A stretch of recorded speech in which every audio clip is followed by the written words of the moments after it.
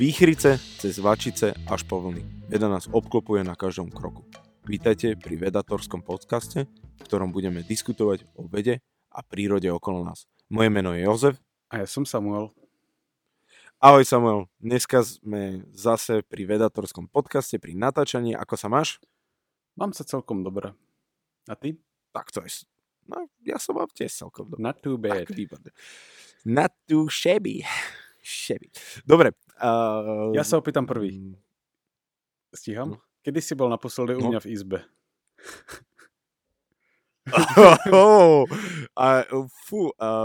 Pred asi na Halloween, október. Vieš, aký obraz mám zavesený v izbe?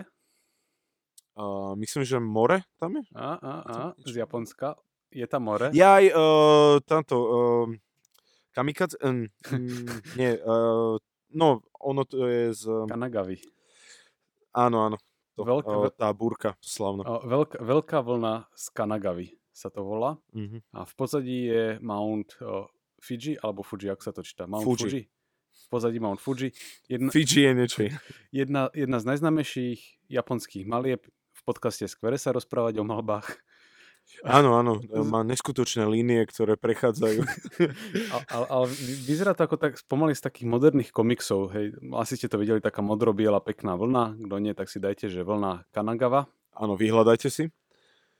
No a ja som si vždy myslel, že toto je tsunami na tom obrázku. A zistil som, že nie. A že podľa všetkého to zobrazuje tzv. Rogue wave, čiže tulácku vlnu. Alebo ako sme sa dohodli, že to budeme volať. Tulácka alebo blúdna? Blúdna, tulácka, nejaká stratená vlna. Zatúlaná. Ešte som dočítal sa aj, že fantomová vlna. To sa mi nepáči.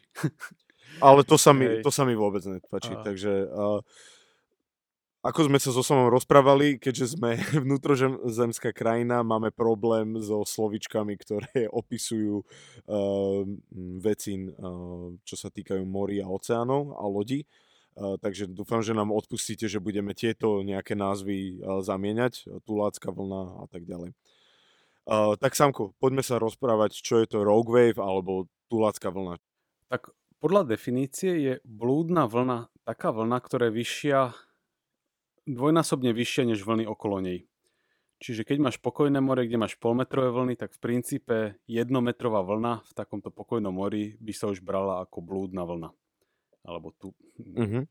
Proste jedno z týchto. Tulácka. Nepáči sa ti to.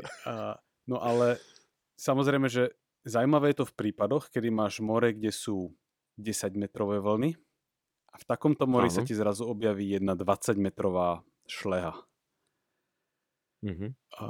A pri vlnách je to nezvyčajné, lebo väčšinou vlny bývajú tej istej veľkosti, nebýva jedna zrazu väčšia pri vlnení. Vlny sú rôznych veľkostí, pokope máš veľké, malé, ale tie veľké sa na seba podobajú. Máš tam ako keby taký limit.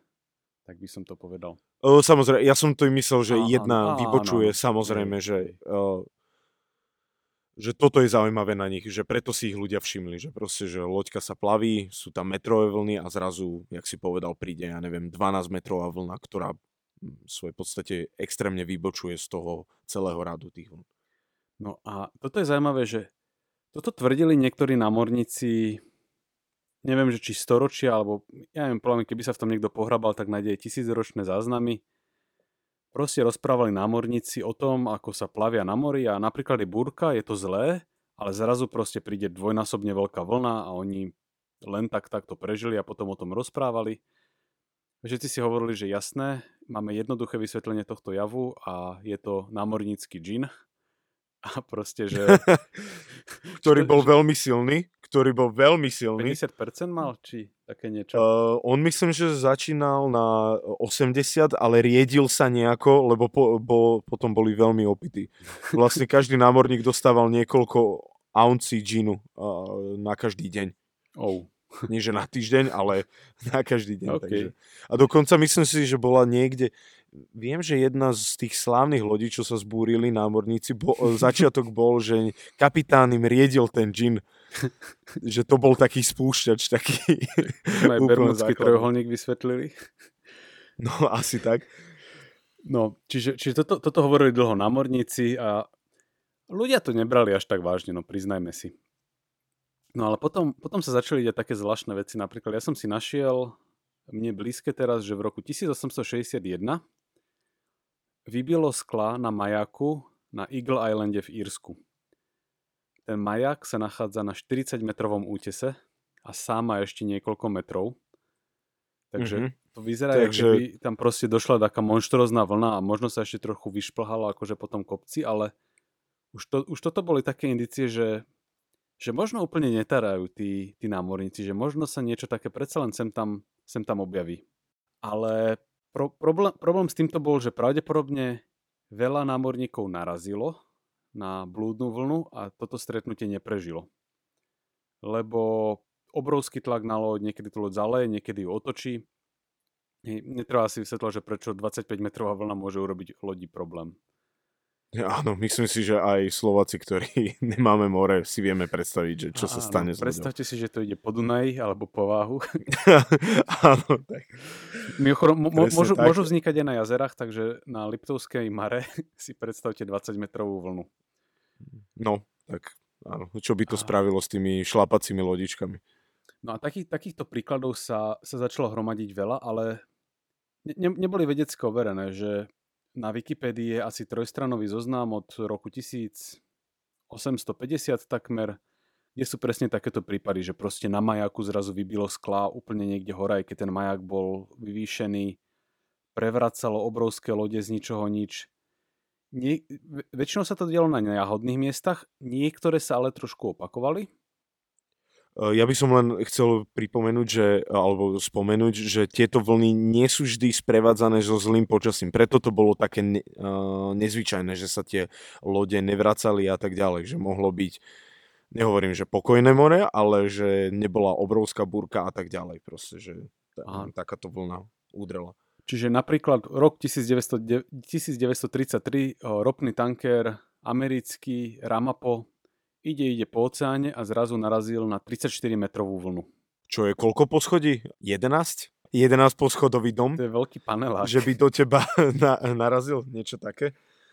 A pokiaľ viem, tak tento stretnutie rozchodil. Asi keď je dobre nasmerovaný, tak sa to dá prežiť. Že majak na juhu Írska, do ktorého narazila 47-metrová vlna. To už ani nejdem prepočítavať na tie poschodia, lebo to sa... To sú zase írske historky, berme s rezervou. Hej, a tí majú zase whisky svoju, takže možno áno. Tam bol troška problém. Aj gin majú radi. Aj gin majú radi, áno. Áno, ale teda hovorím, že kopa takýchto príkladov, kde lode hovorili, že 20-metrová vlna z ničoho nič. Nie, že z ničoho nič, ale ostatné vlny boli oveľa menšie ako táto, aspoň polovičné. Áno. Takže vlastne, čím bližšie sa dostávame k súčasnosti, tak vlastne tým sú lepšie zdokumentované tie príhody alebo stretnutia. V podstate dá sa presne zapichnúť prst. Pekný okrúhly dátum. 1. január roku 1995. 3 hodiny popoludní. Akurát tráviš obed. Nachádzaš sa na plošine Draupner, severne od Norska. A o pár sekúnd do plošiny narazí obrovská vlna. Podľa meraní sa ukázalo, že mala, tuším, takých 25 až 26 metrov. Tá plošina to vydržala, však to je plošina, ale bolo to zdokumentované digitálnymi zariadeniami, neviem, či mali také laserové meriatka, alebo čo, ale presne odmerali a konečne prvýkrát vedecky potvrdili, áno, blúdne vlny naozaj existujú. Videli, aké vlny tam boli predtým, aké boli po nej a táto jedna proste vedeli vlastne zmerať to. Vedeli zmerať ostatné a hlavne aj túto. No a teraz v podstate ľudia, do tohto momentu sa ľudia na vec pozerali takto, že vlny sú veľké, vlny sú malé, vieš, že vidíš, ako idú také veľké vlny, cez ne sa prelievajú také menšie vlnky, cez ne ešte menšie, vieš, že je to tam také divoké. Tak oni si povedali však, OK, že tvárme sa, že veľkosť vlny je náhodná veličina, ktorá je rozdelená gaussovsky. To znamená, že väčšina vln sa nachádza v blízkosti toho priemeru a máš extrémne veľké vlny, ale sú extrémne vzácne. Čiže oni vedeli spočítať, že z najbližších 10 000 rokov najväčšia vlna, ktorá narazí do ropnej plošiny, bude mať maximálne toľko a toľko metrov. Proste vec jednoduchej štatistiky. Na základe toho, že vedia, aké vlny sa bežne vyskytujú v tom okolí. No a tá ropná plošina Draupner bola presne takto navrhovaná. Spočítali, aká najvyššia vlna by mala dojsť najbližších 10 000 rokov, tak ju nadimenzovali, aby to vydržala. A potom, myslím si, že rok potom, čo ju spustili, došla táto blúdna vlna, ktorá bola o 6 metrov vyššia ako najvyššia vlna, ktorá mala prísť za 10 000 rokov. Raz za 10 000 rokov. Čiže hneď bolo jasné, takže sa prepočítali. Oni počítali správne, ale vychádzali zo zdravého predpokladu, že tie vlny sú rozdelené jednoduchou štatistikou. Čo teda zistili je, že tie extrémne veľké vlny sú síce vzácne, ale sú oveľa pravdepodobnejšie, ako by na základe jednoduchej štatistiky mali byť. A v tomto roku 1995, kedy to bolo prvýkrát vedecky overené, to pritiahlo konečne pozornosť veľkej vedeckej komunity a pustili sa do toho, že poďme hľadať vysvetlenie toho, ako vlastne tieto blúdne vlny vznikajú. Že už to není nejaký výplod džinu, ale áno. Je to reálny, či sa niekto prírodný všetkým námorníkom. V mene fyzikálnej komunity by som sa chcel ospravedlniť všetkým námorníkom, ktorých nebrali ľudia vážne. Ja, určite si to vážim. Keď ste námorník, napíšte nám e-mail, že či to beriete, toto ospravedlnenie. Či prijímate. Áno. Tak teraz, že aká je tá veda za vlnami? To by asi také prirodzené. No. Keď človek dojde študovať fyziku, tak má veľmi skoro prednášku, že fyzika vln a často povie prednášajúci, že no však predstavte si vlny na mori. Toto je úplne že fatálna chyba, lebo vlny na mori sa správajú ináč ako bežné vlny. Čo je to veľmi paradoxné, ale pre fyzika je vlna niečo, čo spĺňa vlnovú rovnicu, čo je v podstate taký vzruch, ktorý sa šíri priestorom rovnomerne, drží profil, ktorý si vyvolal. Čiže na gitare urobíš takú vlnku a tá vlnka sa proste pekne hýbe po tej gitare. Kľúčovou vlastnosťou základnej vlnovej rovnice je, že keď spojíš dve vlny dokopy, tak sa jednoducho sčítajú. Čiže keď sa stretne 1-metrová vlna a 2-metrová, tak výsledok je 3-metrová vlna. Tak to je jednoduché, že nič špeciálne sa tam nedie. Tomuto sa hovorí, že vlnová rovnica je lineárna.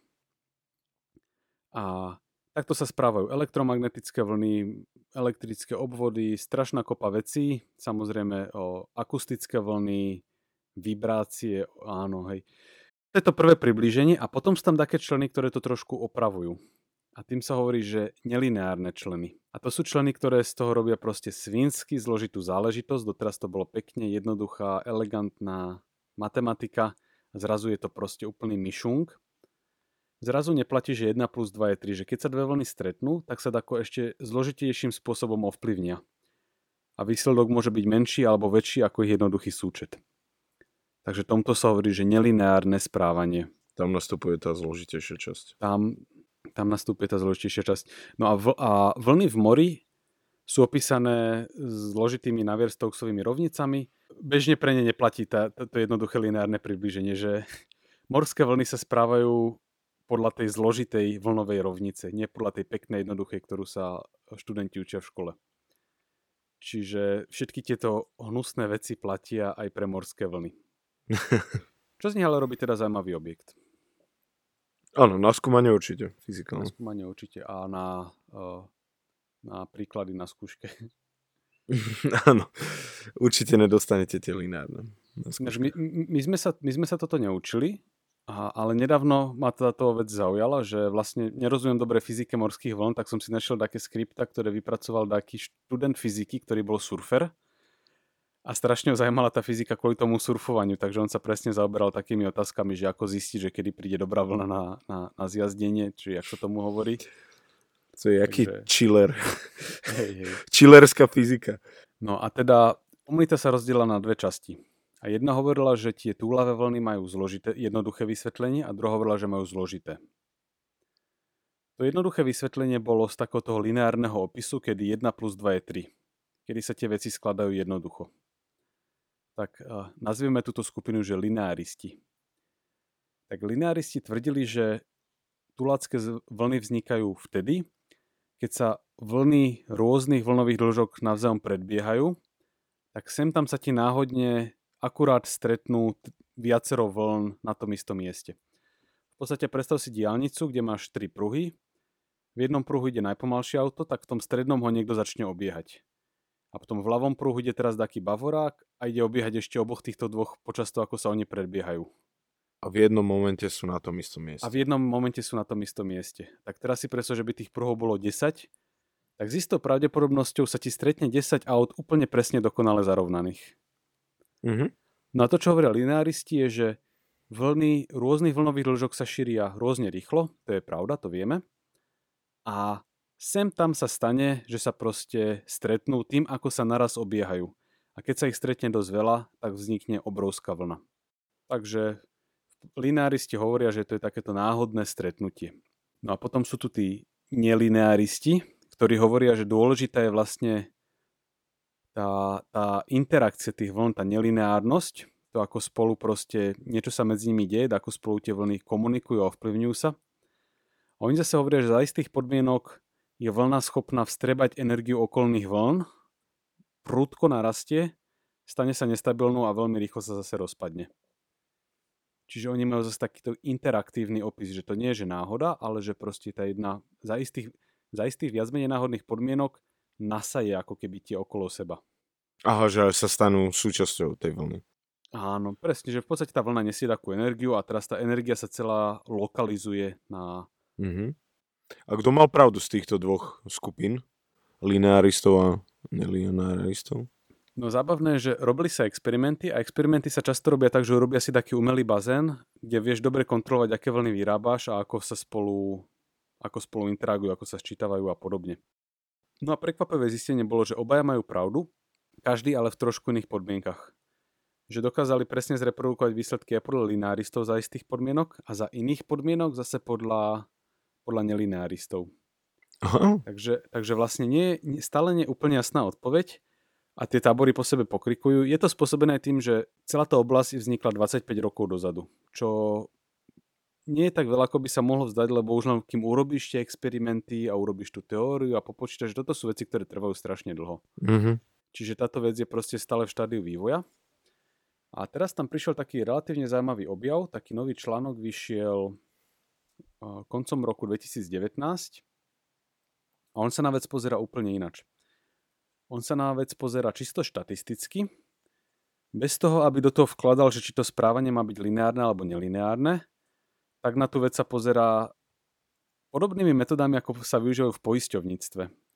Hovorí sa tomu, že teória veľkých deviácií, že akou pravdepodobnosťou ti vznikajú úplne také tie extrémne javy, ktoré vybočujú zo všetkých pravidiel. No a tento nový prístup ukázal, že naozaj aj tí lineáristi, aj nelineáristi dávajú dobrý opis, ktorý sem tam sedí. No a zaujímavé je, že táto nová teória dokonca tvrdí, že čiastočne vedia vznik tých blúdnych vln predpovedať. Čo by bolo extrémne užitočné, lebo vedeli by povedať, že tu si dajte pozor, v tejto oblasti 5 km štvorcových je zvýšená pravdepodobnosť vzniku takýchto vln, radšej si proste to obiť, vieš, alebo niečo takéto.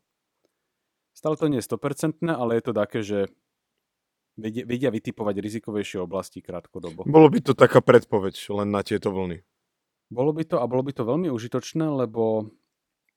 Už len kvôli bezpečnosti a všetkému. Takže. Ja som si našiel takú analýzu z roku 2006 až 2010, tak v tomto 6, 7, 8, 9, 10, 5-ročnom období túlavé vlny zabili alebo zranili 300 ľudí. Dokonca vyše. Niekedy je to, že pri pobreží, že proste zrazu sa objaví veľká vlna a stiahne niekoho vieš, do rozbúreného mora. Hej, samozrejme. Niekedy je to kvôli tomu, čo spravíš s loďou, niekedy proste na pláž zrazu takáto vlna vybehne a niekoho môže stiahnuť. Čiže je to taká kombinácia toho, čo sa deje niekde hlboko v mori a niekde blízko pri brehu. Ale teraz stále by bolo dobre vedieť ich predvídať. Ešte jednu vec, čo som vlastne chcel skôr spomenúť, ale nespomenul, je, že toto nie sú tsunami. Tsunami je niečo v podstate úplne iné. Tsunami bežne vznikajú kvôli tomu, že sa niekde veľmi pohne zem, napríklad vplyvom zemetrasenia alebo sopky. Hej, mali sme podcast o sopkách. A to spôsobí, že sa obrovské množstvo vody zrazu pohne, ale... Vytvorí sa akéby schodík v tej... v mori alebo v oceáne.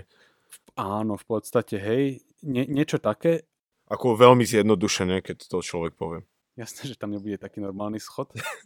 Áno, taký, aby si...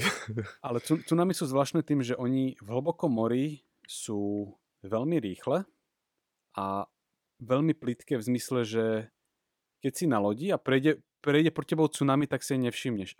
Ich není možné rozlišiť, áno, že na otvorenom mori si ani nevšimneš, ale až keď príde vlastne, keď sa začne znižovať ten relief a ten šelf toho mora, tak vlastne vtedy vystúpa.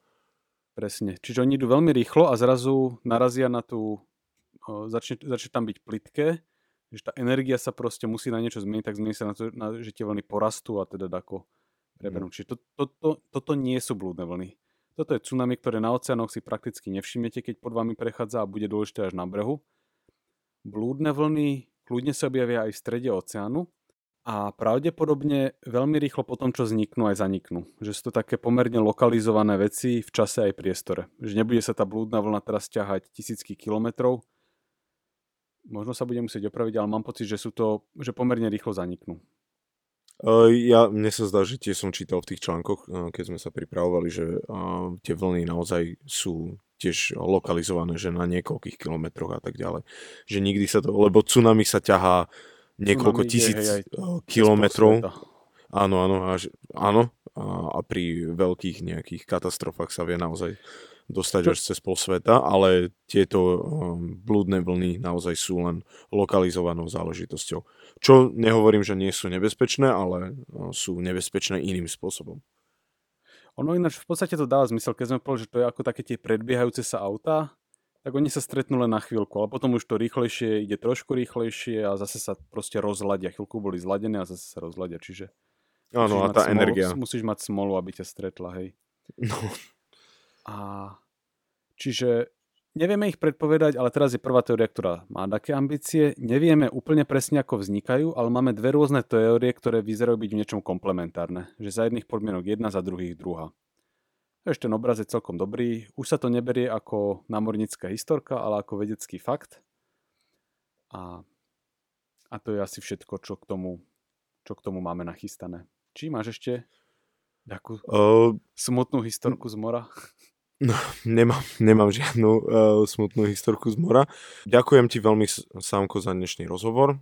Zase bolo to veľmi príjemné. Ja ďakujem. Ja ďakujem za našu redakciu. Celému týmu ďakujeme. Celému týmu ďakujeme za vlastne vedatorský podcast. Ďakujeme našim poslucháčom, že nás počúvate, že nás ťahujete, šerujete, lajkujete a neviem, čo sa ešte teraz dá, ale všetko, čo robíte s našim podcastom, si veľmi ceníme. Nájdete nás na Spotify, na Google podcastoch, neuveriteľné, na Apple podcastoch, na Podbeane a skoro všade, kde nájdete všetky ostatné podcasty. Náš web je vedator.space. Nájdete nás aj na Facebooku pod slovom Vedator. Tešíme sa na vás pri ďalšej časti vedatorského podcastu. Dovidenia. Majte sa pekne.